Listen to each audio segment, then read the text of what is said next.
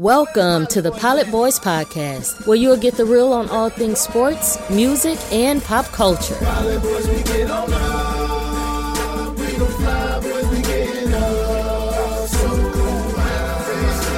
And here are your hosts, Vishwant and Partha.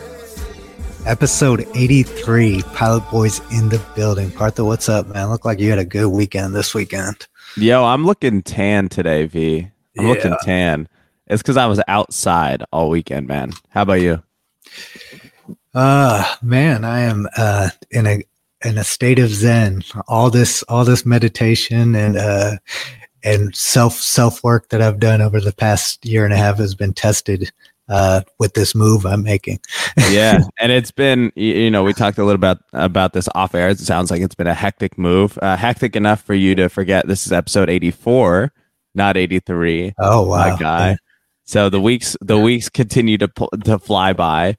I'll share a little bit of my weekend. So I got to go play basketball for the first time in like a year. That.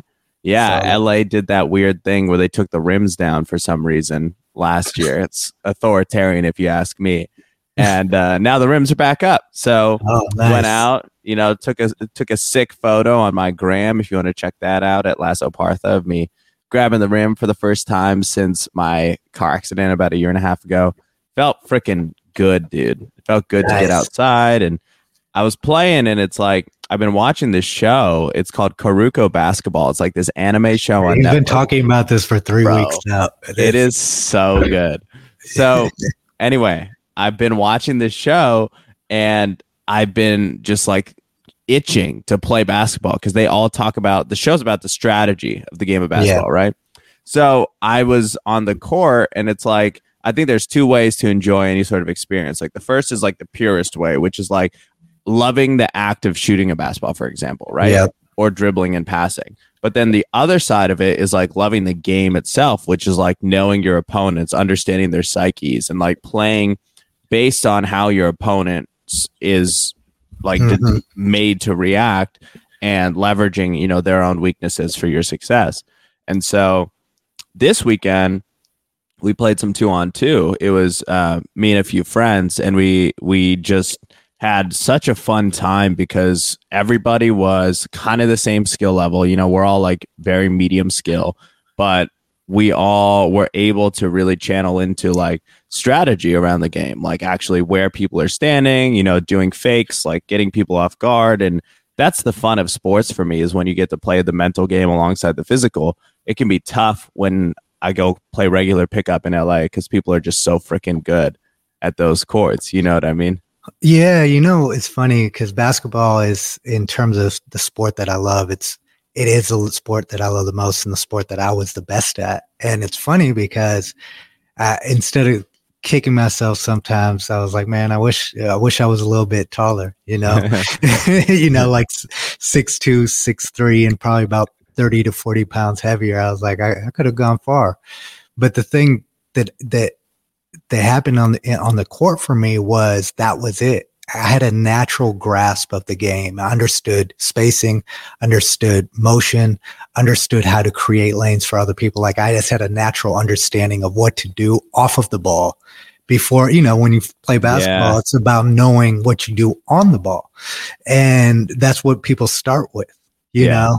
And literally my game built off of that. And that was actually tough for me when I stopped being good at basketball, from a physical standpoint. Like I couldn't, like I said it on your post, like I couldn't jump up and grab the rim anymore. I had aches and pains and stuff. You have to adjust. But I played basketball with like some really, really good players recently last summer. Actually and I didn't score the ball. I didn't do a lot, but I played a role on the court, and I was humble enough to know what my talent level was to say, okay, I'm not gonna do much here from a scoring standpoint, but I'm going to figure out what to do. That's what I love about basketball. There's so much nuance, and that's what makes players like LeBron, MJ, Kobe, Dennis Rodman's, these guys, that's why they're so much better than anyone else, because it can't be physical talent. There are a lot of physically talented players. It really comes down to how nuanced can you get with your understanding of the game of basketball. Absolutely. Absolutely. And I think what's powerful is that whether you have the ball or not, there's always something you can be doing to help your team. And like that mentality continues throughout life. It's like at any moment, it doesn't matter what your role in a situation is. There's always a way you can add toward the overall goal. Yes, of course. One of my favorite quotes, I don't know if anyone else said this, but I use it for myself. I think I created it, so therefore I did. Teamwork only works if the team works. You know what I mean? That's a good one. That's a bar. Yeah. And that's maturity. You want to hear, I was just driving back I went to San Diego this weekend, and I was driving back, and I was just like listening to Drake, of course, and I was just like, I had a bar pop into my head just to rival that one a little bit. I wrote it down in my notes app, but yeah, it's I'll just put it up right here. It says, "Car didn't come with a key, just a key card." Oh, okay. You like that? Because the Tesla, yeah. That shit just hit me. Nice. It's always good. Our back and forth. When we start talking about music, we always end up sending a few free bars back and forth. Yeah, I mean they're good. They're good bars. Yeah, right. We spend too much time around rappers to not be able to write raps. Do something. I can't rap for the life of me, but I can write. So yeah, 100%. I can barely speak straight, let alone rap right. Dude, I can barely do anything. Because all of the things you realize about actually being a talented rapper in terms of vocal control, in terms of flows, like that stuff is complex. It's not just, there are a lot of people who can write really well, but the thing about rap and hip hop that makes it such a unique art form is that, right? That element of it is it's not just like a poem, or it's not just the words, it's also the delivery of those words around it. There are a lot of rappers like Young Thug, for example. I don't understand anything he's saying, but it doesn't matter. It doesn't matter because he understands strong song structure and he knows how to flow on a beat and change it up to keep your ears entertained. Yeah. It's amazing. And then there's the opposite. There are a lot of rappers who are really good writers like J. Cole. Yeah. But they'll never be able to make songs like Drake. You know what I mean? So within hip hop, there are just so many different like skill sets. Yeah. And there's so many. I think the thing that stands out to me is like when you get a really great artist, right? Like not just someone who has a couple successful tracks, but like an actual artist who creates art. The level of like technical proficiency combined with the level of vision is so large. Like I've had the pleasure of meeting a few people, both business people and musicians and athletes who think that way. And it is every time I meet somebody like that, it just, I sit down afterward and I'm just like, wow, like that is a different bar that I need to get myself to. Yeah, it is. It is, man. Oh man, that's a good conversation right there that we kind of just randomly found ourselves in. So let's jump into our news and notes. First off, Naomi Osaka kind of went under fire over this last week for deciding not to do media at the French Open. It sounds like she has been having some mental health struggles and wanted to kind of get her own mental space is what I read from it. Yeah, I mean, it's just yet another example of us saying that we care about mental health, but not actually caring about it, Anybody who has mental health, because here's where my analysis of the Naomi Osaka situation from having a decent amateur understanding of tennis. Tennis players, female tennis players specifically, and male tennis players, you're great. The greats are separated at that age, like 15, 16, 17. Most of the greats start around there. Mm-hmm. So she has started around 17, has been a pro tennis player since she's 17 and won I think, the US Open when she was 20, you know? Mhm. And so the type of pressure and stuff that goes in when you add in the fact that they're that young and that they're playing in an individual sport, it's not outside the realm of reality that some of them will face mental health issues, especially as the pressure mounts, right? And you're still maturing as a human being and your outlook on the world.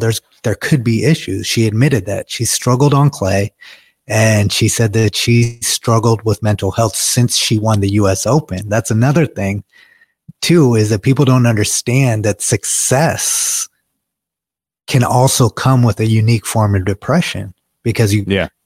the imposter syndrome, all of those things that you talk about. And she very, very eloquently communicated that as to why she wasn't doing it. She wasn't doing it just like, I don't feel like talking to the media. Yeah. And so the Grand Slam committee, which controls, they said that she would either they fined her $15,000 for missing media, and they said that if she missed any more media sessions, that she would forfeit. This is a very, very arrogant way to look at it. Like, there's no way she's going to walk away from the tournament, right?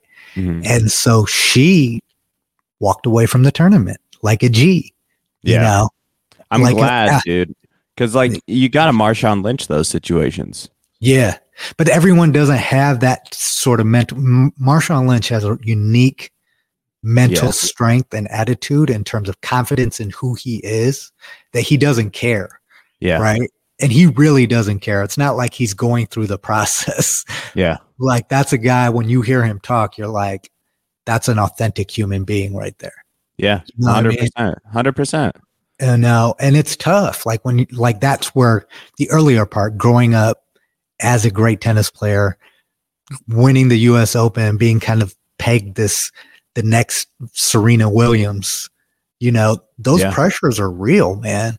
And for the committee, they showed their ass in this situation, in my opinion. I don't know where you fall on this, but she took a bold step that I think, when we talk about like athletes taking bold steps and putting their money where their mouth is, this is about as big as it gets. You know what I mean?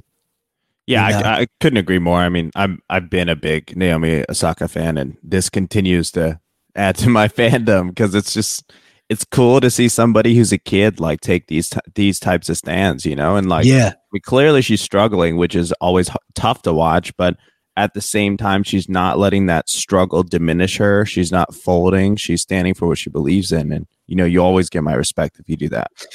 Yeah, and she's also being honest and straightforward with it. This should be a great case study on mental health, and instead it's showing, kind of this disconnect, with reality, and why so many, celebrity is a conversation that's a whole episode we can talk about, but the type of pressure that we put on individuals unfairly sometimes. Yeah. And I do feel that the lines are blurring a lot today in society between celebrity, not celebrity, influencer, not influencer, brand, organization. It's just such a different ecosystem than it was 15 years ago, and what celebrity meant even 10 years ago, and how it interacted with society. We're getting to this point where we all have to identify the humanity in each other for us to move forward as a society. And I think like these types of moments are very important for us to realize, like, hey, we as a society, we vote for the person's mental health over the sport any day, right? We all do vote for that at our hearts. We just have to get there and acknowledge it publicly.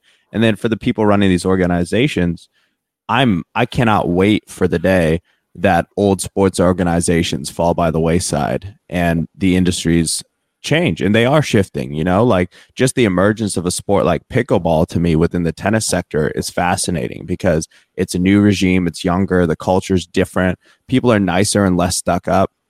It's different. It's very different, and But do you think that will change when it becomes big business, though? That's always what happens, right? Yeah. Sports start authentically and purely, but then when you have a lot of people who have vested interests in this, you know, the vested interests will always care about what their specific interest is, right? And how do you manage all of those? It's kind of like, you know, managing a group of investors. Yeah, I think you're right. And I think it's like, it's vested interest in money until, you know, until society shifts, right? Because I see fragmentation as the future. I don't see these singular industry leading businesses or regimes as the way that, whether it's sports or whether it's tech or whatever industry, I just don't see it being as large, because I think as humans, we're starting to identify tighter and tighter to communities. We're being more community driven, more empathic as a species. So, you know, I always take the optimistic view on life, because it's just, you know, how I see things. But yeah, I see this type of action by an athlete, especially in a sport like tennis, which has typically not been like this in terms of the conversation. It's only a good thing in my eyes that we're moving in this direction. Especially the way that it's being handled, you know, it's, you like to see these young athletes handle, how they handle the adversity and how they manage it, you know? Yeah, 100%. So, just the self-awareness at, I don't know how old she is, 21? She's 22, I 22. believe. The self-awareness at 22 to make that move, it's amazing. Yeah, it's absolutely amazing. Yeah. I'm a big fan. Keep rooting for her. And it seems like the sports community in the world has really come behind her, which is cool too. Absolutely. So let's talk a little bit about the playoffs. Injuries have been abound. Anthony Davis had a groin injury the other day. It was pretty heartbreaking to see that happen, because I've been rooting for the Lakers this year, and it's definitely a tough series they're in. Last night, Joel Embiid got injured. They're doing an MRI on his knee.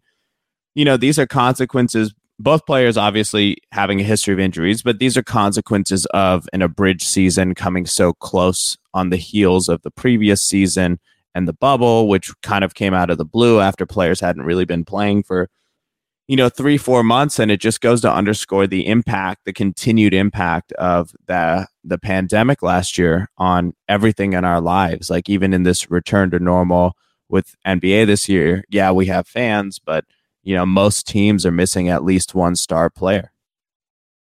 Yeah, they are. I mean, this is the hard part about the season. It seems like NBA injuries are coming more frequently too, because I think it's the type of machines. Anthony Davis, for a guy to be that tall and that athletic, same thing with Joel Embiid, that's not normal, you know? Yeah, true that. And so it's not like they get major injuries, but these like minor injuries, anything that goes wrong in well-oiled machines like that is going to stand out more, right?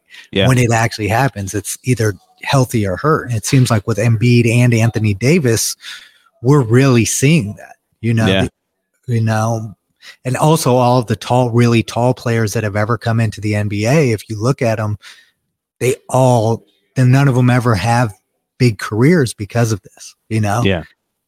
You know, that's part of it. And it's unfortunate, but the truth about NBA and anything competitive is you just got to see it through, you know? I totally agree. You know, but I do think they also could shorten the seasons. It's a money grab. 82. If they really cared about the best product and player health, you could decide an NBA season in say 50 games and start the playoffs. You know what I mean? And make the playoffs. You know, you could even add elements like in-season tournaments and stuff like that. Yeah. That could reduce the actual load of going 82 games, traveling across the country, playing half those games on the road, half at home. And every other night, you know, I have some friends who've played in the NBA, and once you actually see it from that perspective, it's unique. You know, it's the same thing that everyone thinks about. Like, your friends probably are like, oh, you get to travel so much for work. And people don't realize that when you travel a lot for work, that isn't fun. You know what I mean? Yeah, that's exactly what it is. It's like all your friends who are athletes, you never get to see because they're just always at practice or a game or on a plane or somewhere.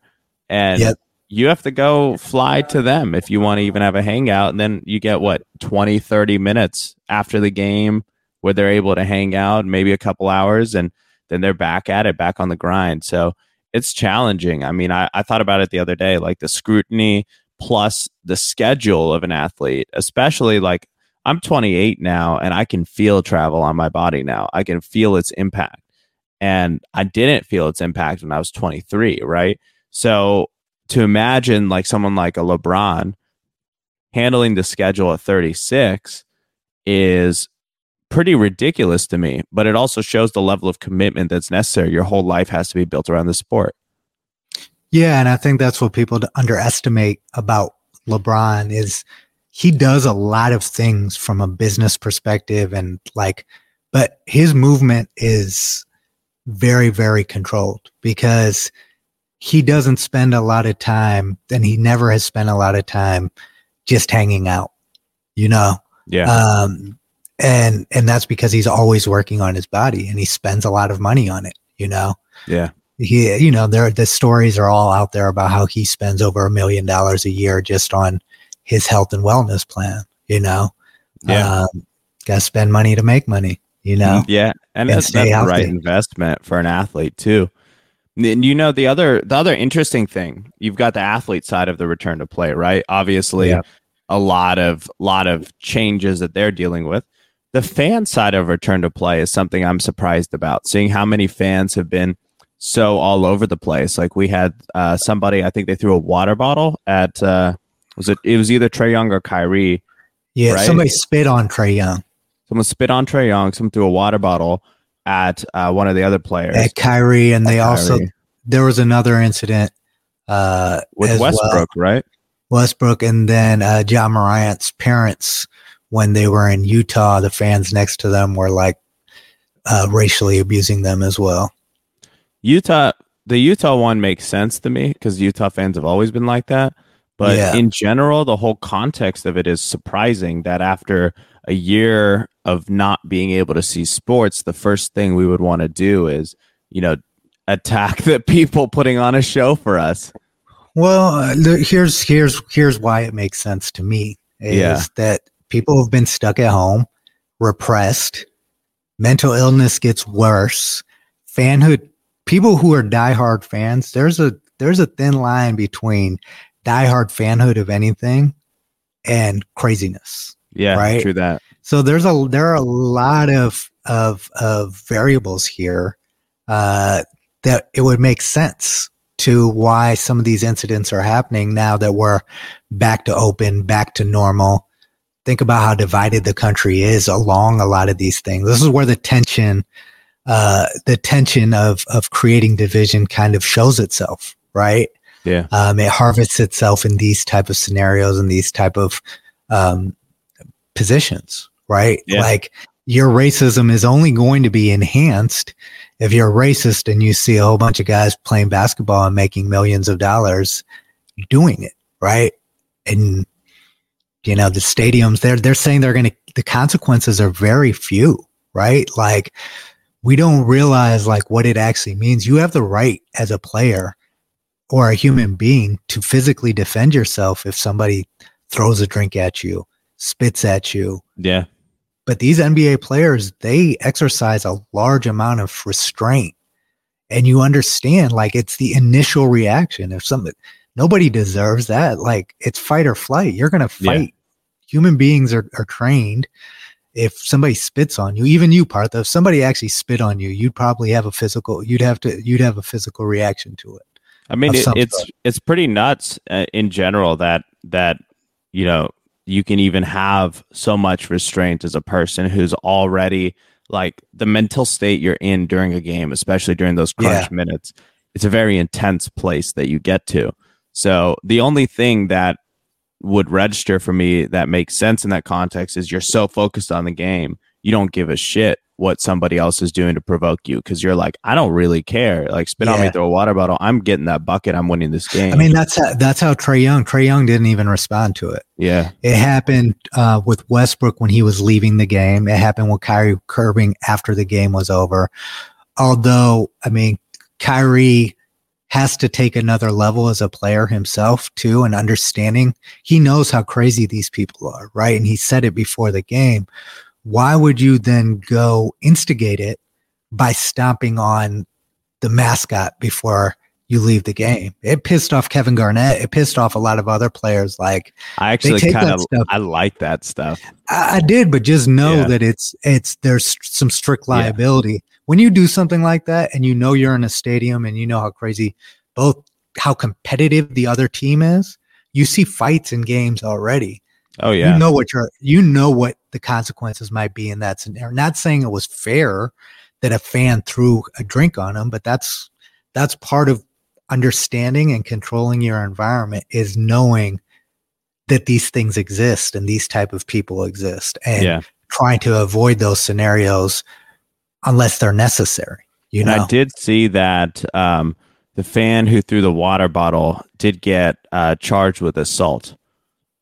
Yeah, as he should. Yeah, as he should. But then they kick these guys out. We go to NBA games. They don't check IDs when you go into a sporting event. There's no facial recognition in the U.S. for when you go into sporting events. They're tickets, and anybody can hold those tickets. True. You know what I mean? Like, grow your beard out, grow your hair out, change your hair, put some glasses on. Are they really going to know that you're the fan that got kicked out? You know? Yeah. But I would say this: if you did get kicked out one time, I'm sure that's a pretty strong deterrent from you kind of drawing attention to yourself a second time. You would hope so. You would hope so. Yeah. So, in other news, there was a posthumous album from DMX that came out last Friday. V, as a huge DMX fan, I'm really curious your thoughts on this. Well, you know, rest in peace, X, but this is a strictly musical conversation, so I can be critical to a degree. DMX's first 3 albums, even 4 albums, were really, really amazing pieces of work for different reasons. His last 2 albums, not so much. It just... he had lost what made him captivating. You know what I mean? I think he regained it with this album, while also, like, I feel like from a production standpoint, it advanced to a point where it didn't sound dated, and the features were selected really well. And I thought it was a really, really good project, the first really good X project, and a really good posthumous album, considering how quickly they put it together. A lot of kudos to Swizz Beatz and everybody involved. And I think Young Dirk and Lil Baby actually pushed the release date of their album back so that DMX could get released on the 28th as well. Oh, really? So, yeah. Yeah. Wow, so the community really showed, it shows you the level of respect that this guy had. And then I think the Jay-Z clip went around, for those who are too young to know, the Jay-Z clip went around about when they were on tour together and how he had to perform after DMX. Yeah. And all the cycle of emotions that DMX, and he was like, basically this is Jay-Z saying, I didn't want to go next. You know what I mean? Yeah. No, that's, you know, it just kind of tells you his live performance is something else, man. You feel every single emotion, and you feel him as a human being, his energy and his spirit. So long live X.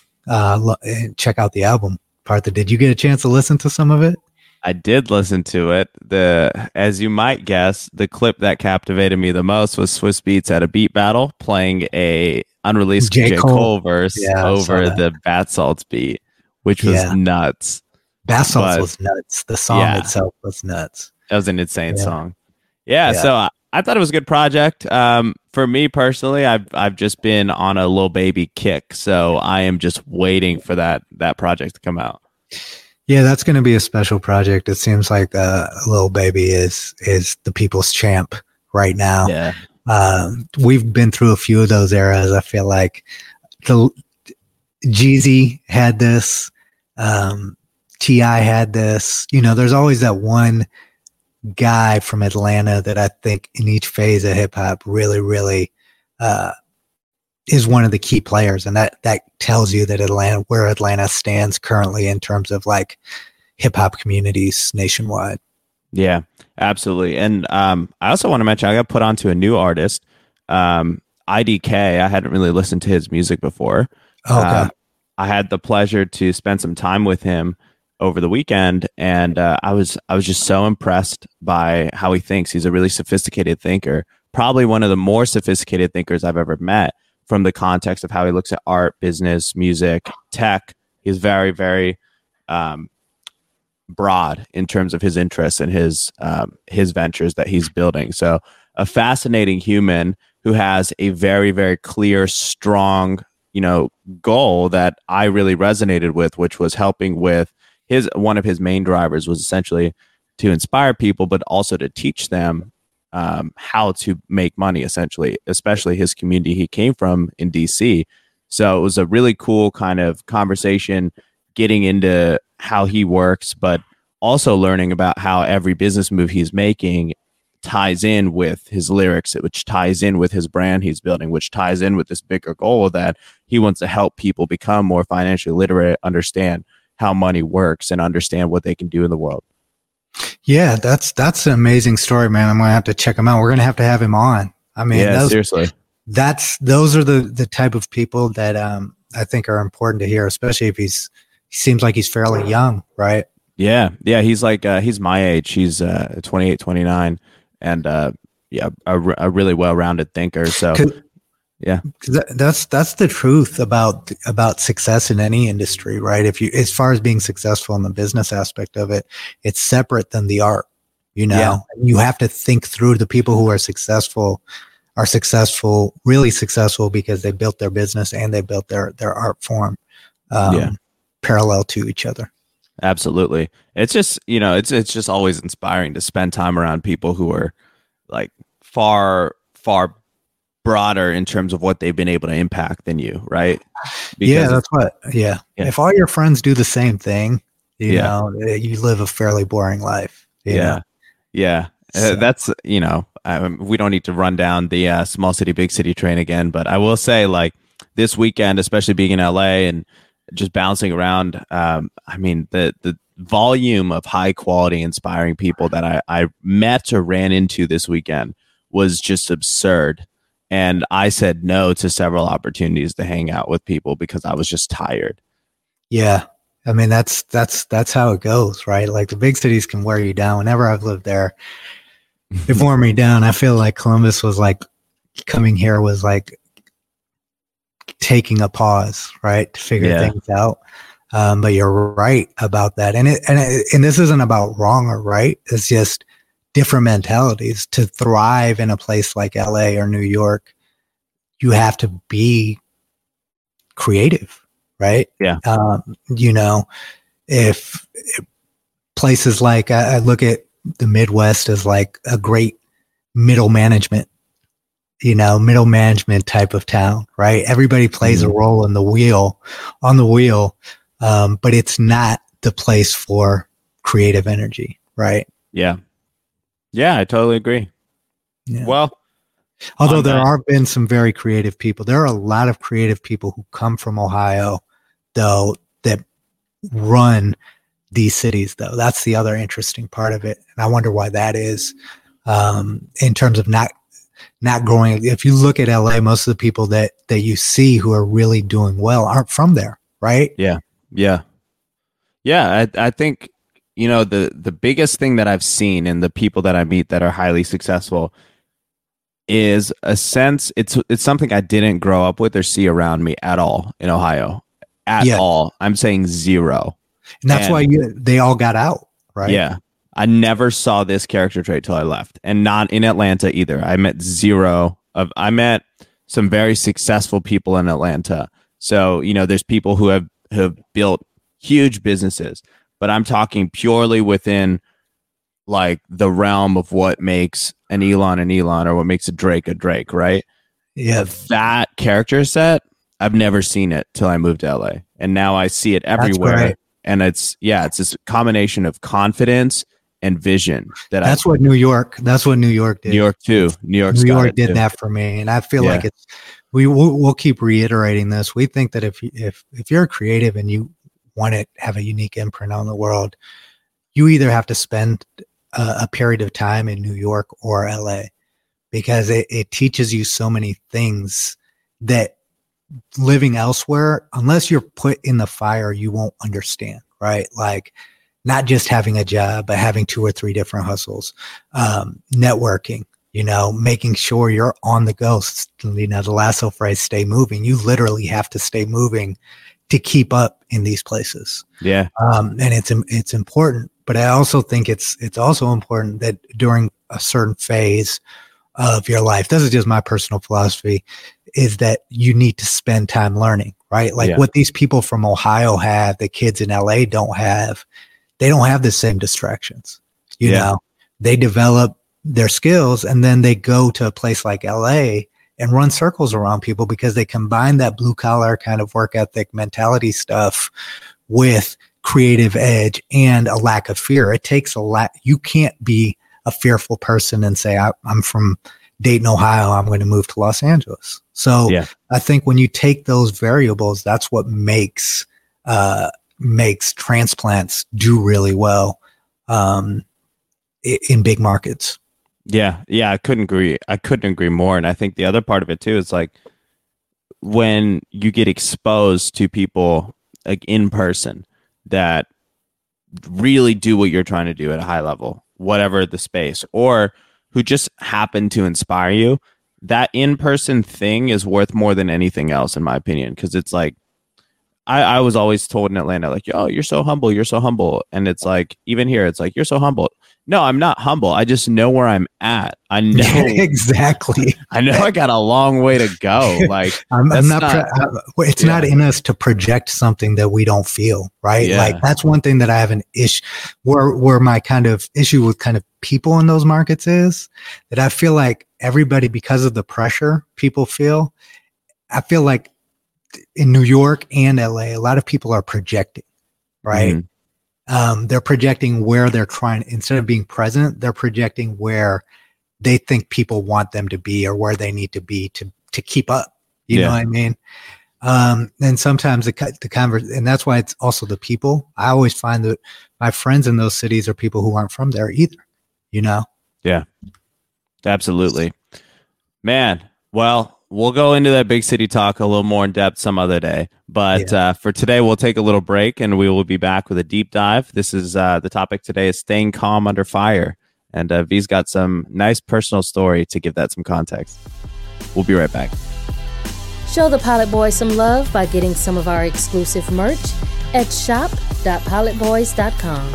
You're listening to the Pilot Boys Podcast. Hey guys, this is Partha. You might know me as a Pilot Boy, but I'm also the CEO of Lasso. Lasso is a high-performance lifestyle brand that makes the Lasso Sock 2.0, the most functional sock ever to help you stay moving on any adventure you choose. Lasso uses patented compression technology with scientifically proven ankle stability to support key ligaments and tendons, as well as moisture-wicking materials and built-in strike padding, so every single step is stable, soft, and cool. Lasso socks are also used to treat foot and ankle conditions like plantar fasciitis, Achilles pain, ankle soreness, circulation issues, and more. Check them out at lassogear.com or at lassogear on social media. Undo Media is proud to be the production partner for the Pilot Boys. Storytelling is what they do. From video production, podcasting, and consulting, Undo Media's focus is on telling your story. Find out why 4 Emmys and hundreds of clients will back up why you should contact Undo Media for your next project. Look them up at undomedia.com. We take a deep breath before we take this deep dive, Partha. Staying calm under fire. V, you've got a heck of a story to tell today. Yeah, as anyone in America knows, moving is one of the most stressful and annoying things that you possibly can do. And each time you think you get better at it by learning from your past mistakes and doing things differently. But it just never ceases to amaze me. I don't think I've ever heard of someone, unless you have like a white glove company, right, that you're going to spend like 50K to move, then you're going to encounter problems moving, and it's stressful. But, you know, this weekend was extremely stressful for me. I booked out some movers. They were supposed to come pick up the stuff and move it for me. And unfortunately, they were supposed to come the 29th or 30th. I booked it 3 weeks in advance, 4 weeks in advance. And I'm trying to get an answer from them on the 29th. They're communicating with me the whole time, right? So it's not like they just disappeared, but they're like, yeah, the driver is going to call you when they're an hour out. It's going to be either the 29th or 30th. Forgive us. It's Memorial Day weekend, blase, blase, blase. You know what I mean? Yeah. And I'm like, okay. The 30th morning comes around. I'm like, all right, I'm going to press these people, you know, because I need to be out of here by the 31st. My lease is up at the 31st. I coordinated this specifically and asked you guys to give me a date that guaranteed me to be out of there by the 31st. If I knew this was possible, I would have booked it for the 24th. You know what I mean? Just to give myself that wiggle room, but that didn't happen. And so Saturday, I'm calling them multiple times. They don't answer. Finally, because it's Memorial Day and they're all closed. And finally, somebody responds and says, so sorry, the truck broke down. The truck broke down on its way to you. And we're finding you a replacement truck. The replacement truck will be there Monday. And I was like, okay, that's still cool. Sunday night comes, and then they give me the number of the actual driver. I leave a message for the driver. He calls me back. Nice guy, right? Really nice guy. And he's like, look, I'm going to be honest with you, man. They told you I was in Colorado, but I'm in California, headed to Colorado. And I did the math in my head. It's like a 40-hour drive, right? That's 2 to 3 days away if you really push it. And this is Sunday. And he's like, I'm waiting for a load here and I'll be on my way to Ohio, and I should be there by Wednesday evening. And I couldn't get a hold of anyone in my apartment complex all weekend because the office was closed. I sent an email. Nobody was responding. So I was like, worst case, I'll just have to pay for a few extra days at my apartment. And so I'm like calculating all this in my head. Mind you, like the topic for this week is staying cool under pressure. And so many different things have happened where I think the natural human trigger is to get angry when you've been wronged and you didn't do anything wrong, especially. It's really easy to get caught up in, well, I didn't do anything wrong. Therefore, you know, everything should happen right. That's just not a reality, right? But when these things happen, it's all about staying calm, because if I lose my cool on the moving company, they still control my move, and it's the busiest move time. For me to get another date anytime in the next couple of weeks from another moving company is going to be hard, and I'm going to be paying a premium on top of it. They have my deposit, you know what I mean? Mm-hmm. And on top of that, I can only control what I can control. So if you lose your temper and the moving company gets mad at you, they're going to hold that anger. They're picking up your stuff. So there's no reason to be upset or get upset with them when they still control your stuff. You know what I mean? Yeah. Totally. I think this is the issue that people don't underestimate in politics and international politics too, is even if you know what's right and wrong, you just got to keep moving forward and trying to control and solve the problems. If you focus your energy on that, you won't have the time to get upset. Yeah, you know, that's so true. Like when you really are thinking about how do I fix the problem, you won't have the time to dedicate to being upset at it.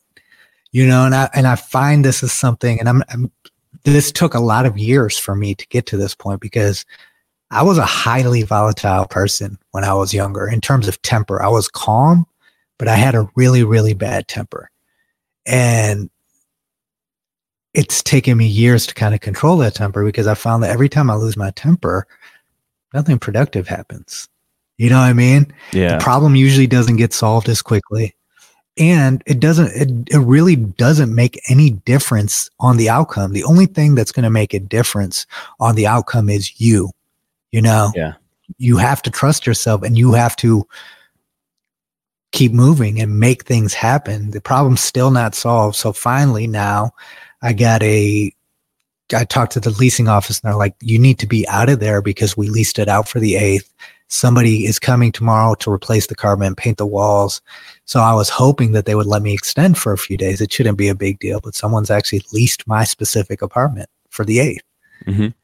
And again, I didn't get upset. I just called around. I was like, all right, let me get a storage unit and a moving truck. It's going to cost me more money. But that's the other thing. If I get caught up in thinking about how much money I'm spending, that will also make me pause. You know what I mean? You have to just solve the problem and worry about it later, because the problem is the problem, Yeah. I think what's powerful about that is there's no outcome from getting upset. The only thing is it slows down your resolution of the problem. So it keeps you in that space for longer. But when you solve the problem quickly, then, the other part of it is what's challenging is you've made your moves, say yesterday, right? Or your moves today. Then you have several hours before the next move. And that's usually, I think, where a lot of people struggle, is like their minds just run through everything. And it's like, well, those several hours, why not do something you enjoy doing? And like one practice that I've put into my life whenever I feel this feeling of like you're talking about, like you plan for something, it doesn't necessarily go that way.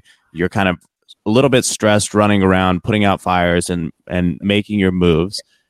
In the downtime you have, I have started to do things for myself, whether it's a massage or whether it's like take myself out to dinner or whatever it might be, go to the beach. Like I do little things to reward myself, because I know that if I don't do that, I'll dwell.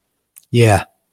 And that's the worst place. That's where, when we talk about mental illness, as I told you before we got on air, it's not that I'm not fighting those thoughts. You know what I mean? Like those thoughts are going through my head. It's just that I'm processing them instead of just reacting to them, Yeah. Yeah. And that's the difference. The worst side of you will always come out at times, but it's about your efficiency under fire, right? How many times can you do this? And if you're not prepared to handle stuff like this, you have no business, wanting to be an entrepreneur. That's what I tell myself. If you can't handle the stress, then go work at a consulting company. Go have someone tell me what to do 24 hours a day, 7 days a week. If you want control, then you're going to have to deal with the consequences that come with having that control, Yeah, I think that's a really good point. Even in that context, though, you don't really have control. It's just an illusion of control, right? That's kind of like... you have control over your actions. Yeah, at all times. At all times. At all times. And the thing about it is reacting doesn't lead to solutions. Action does. That's a big thing. Are you reactionary or are you action oriented? I think that's a big thing in terms of the emotional check that people need to master to succeed and get ahead. And this applies to your personal relationships too. The less you get triggered, because when if you're in a relationship or your family, these are people that inside and out. Their strengths, their weaknesses, their flaws, everything.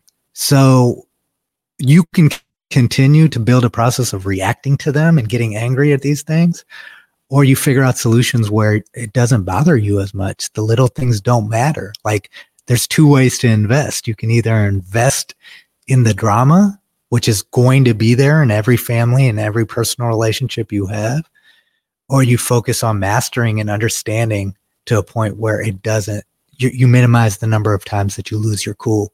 And I feel like it's much healthier from a mental health standpoint if you focus on how do I control myself and how do I control my reactions. Totally.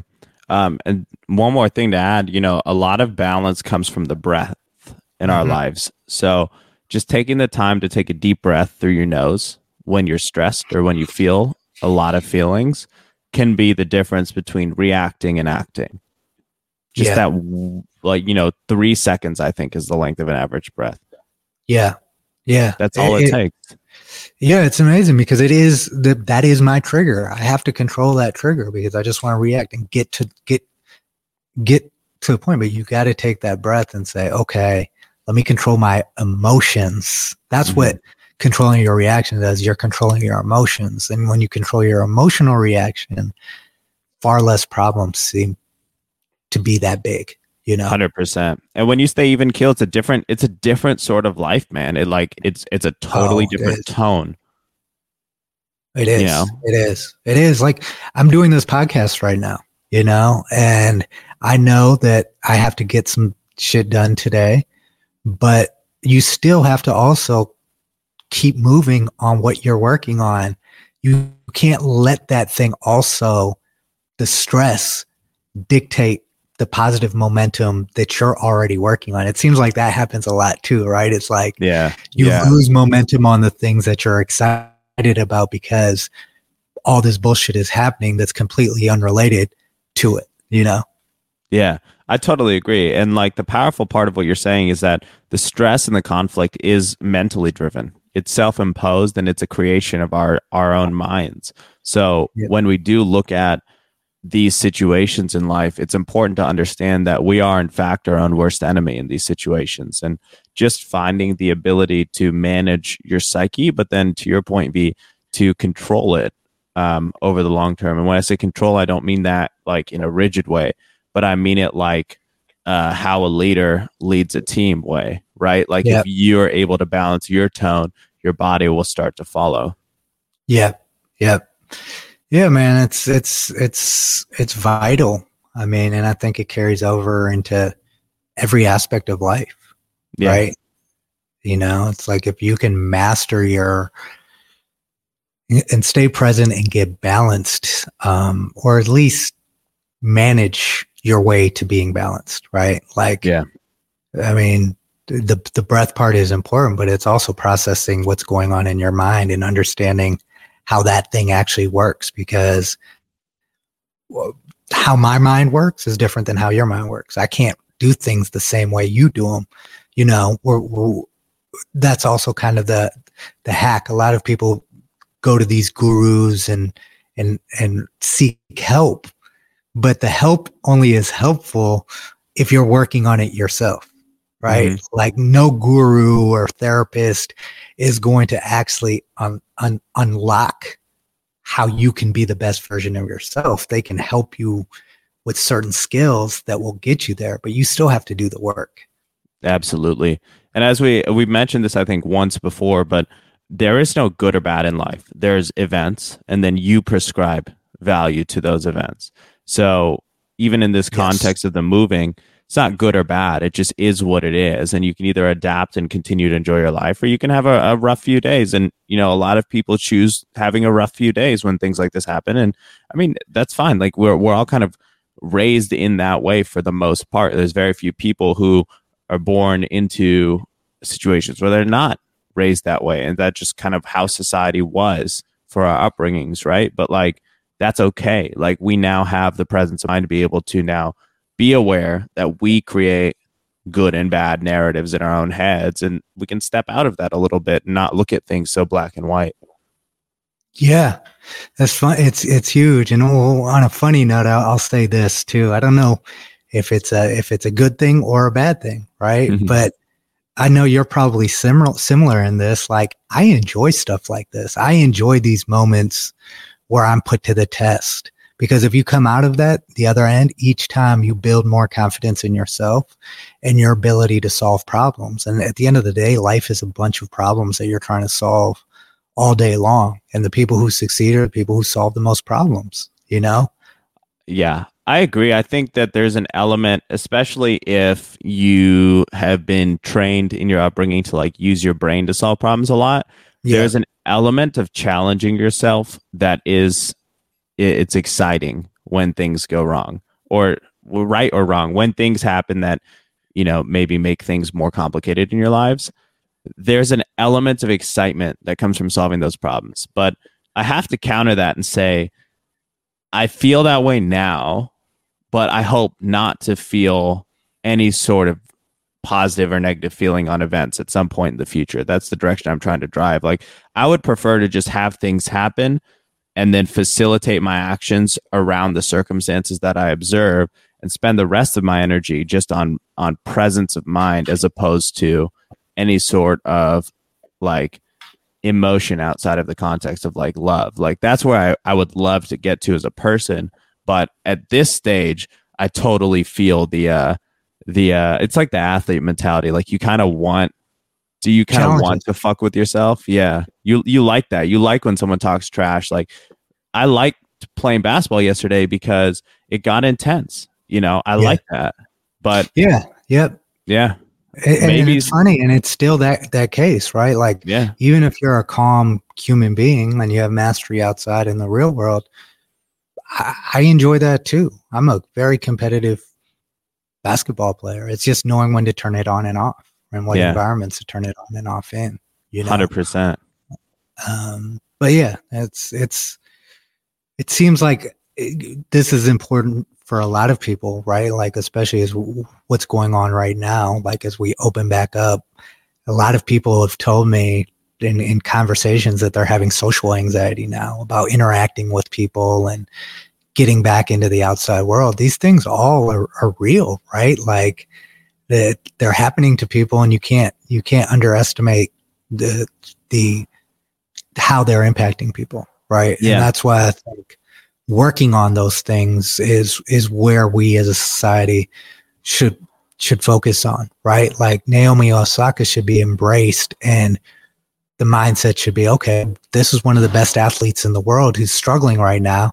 How do we get her back to being the tennis player we all enjoy watching? Versus, why would we want a 60 of her? You know what I mean? Why would we want that? Yeah. That's such a powerful way to look at the world, right? Like, how can we continue to lift each other up? Can you hear? Yeah. And regardless of the consequences, how can we take that extra step?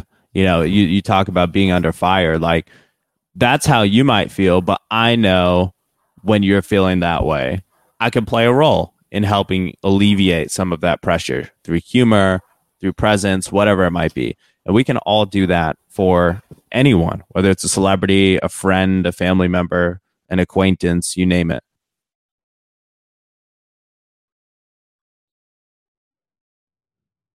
Anyways, on that note, I think we will bring this to an end. V was in a different room, and so I think we lost the boy on the Wi-Fi. But in any case, this has been another amazing episode. We're very grateful for you guys for listening. Make sure you check out the Pilot Boys Patreon.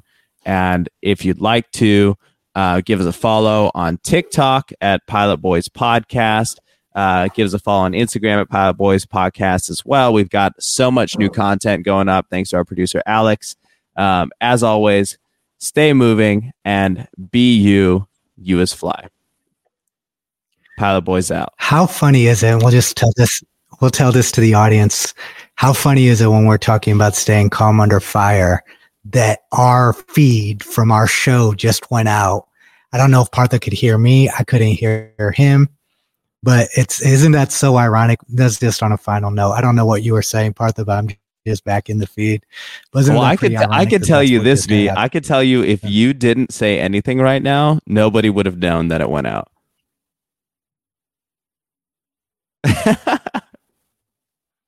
This guy just went out again. And on that note, everybody, Pilot Boys out.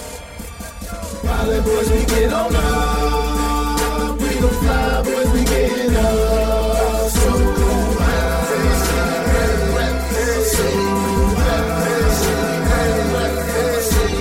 Pilot Boys, we get on up.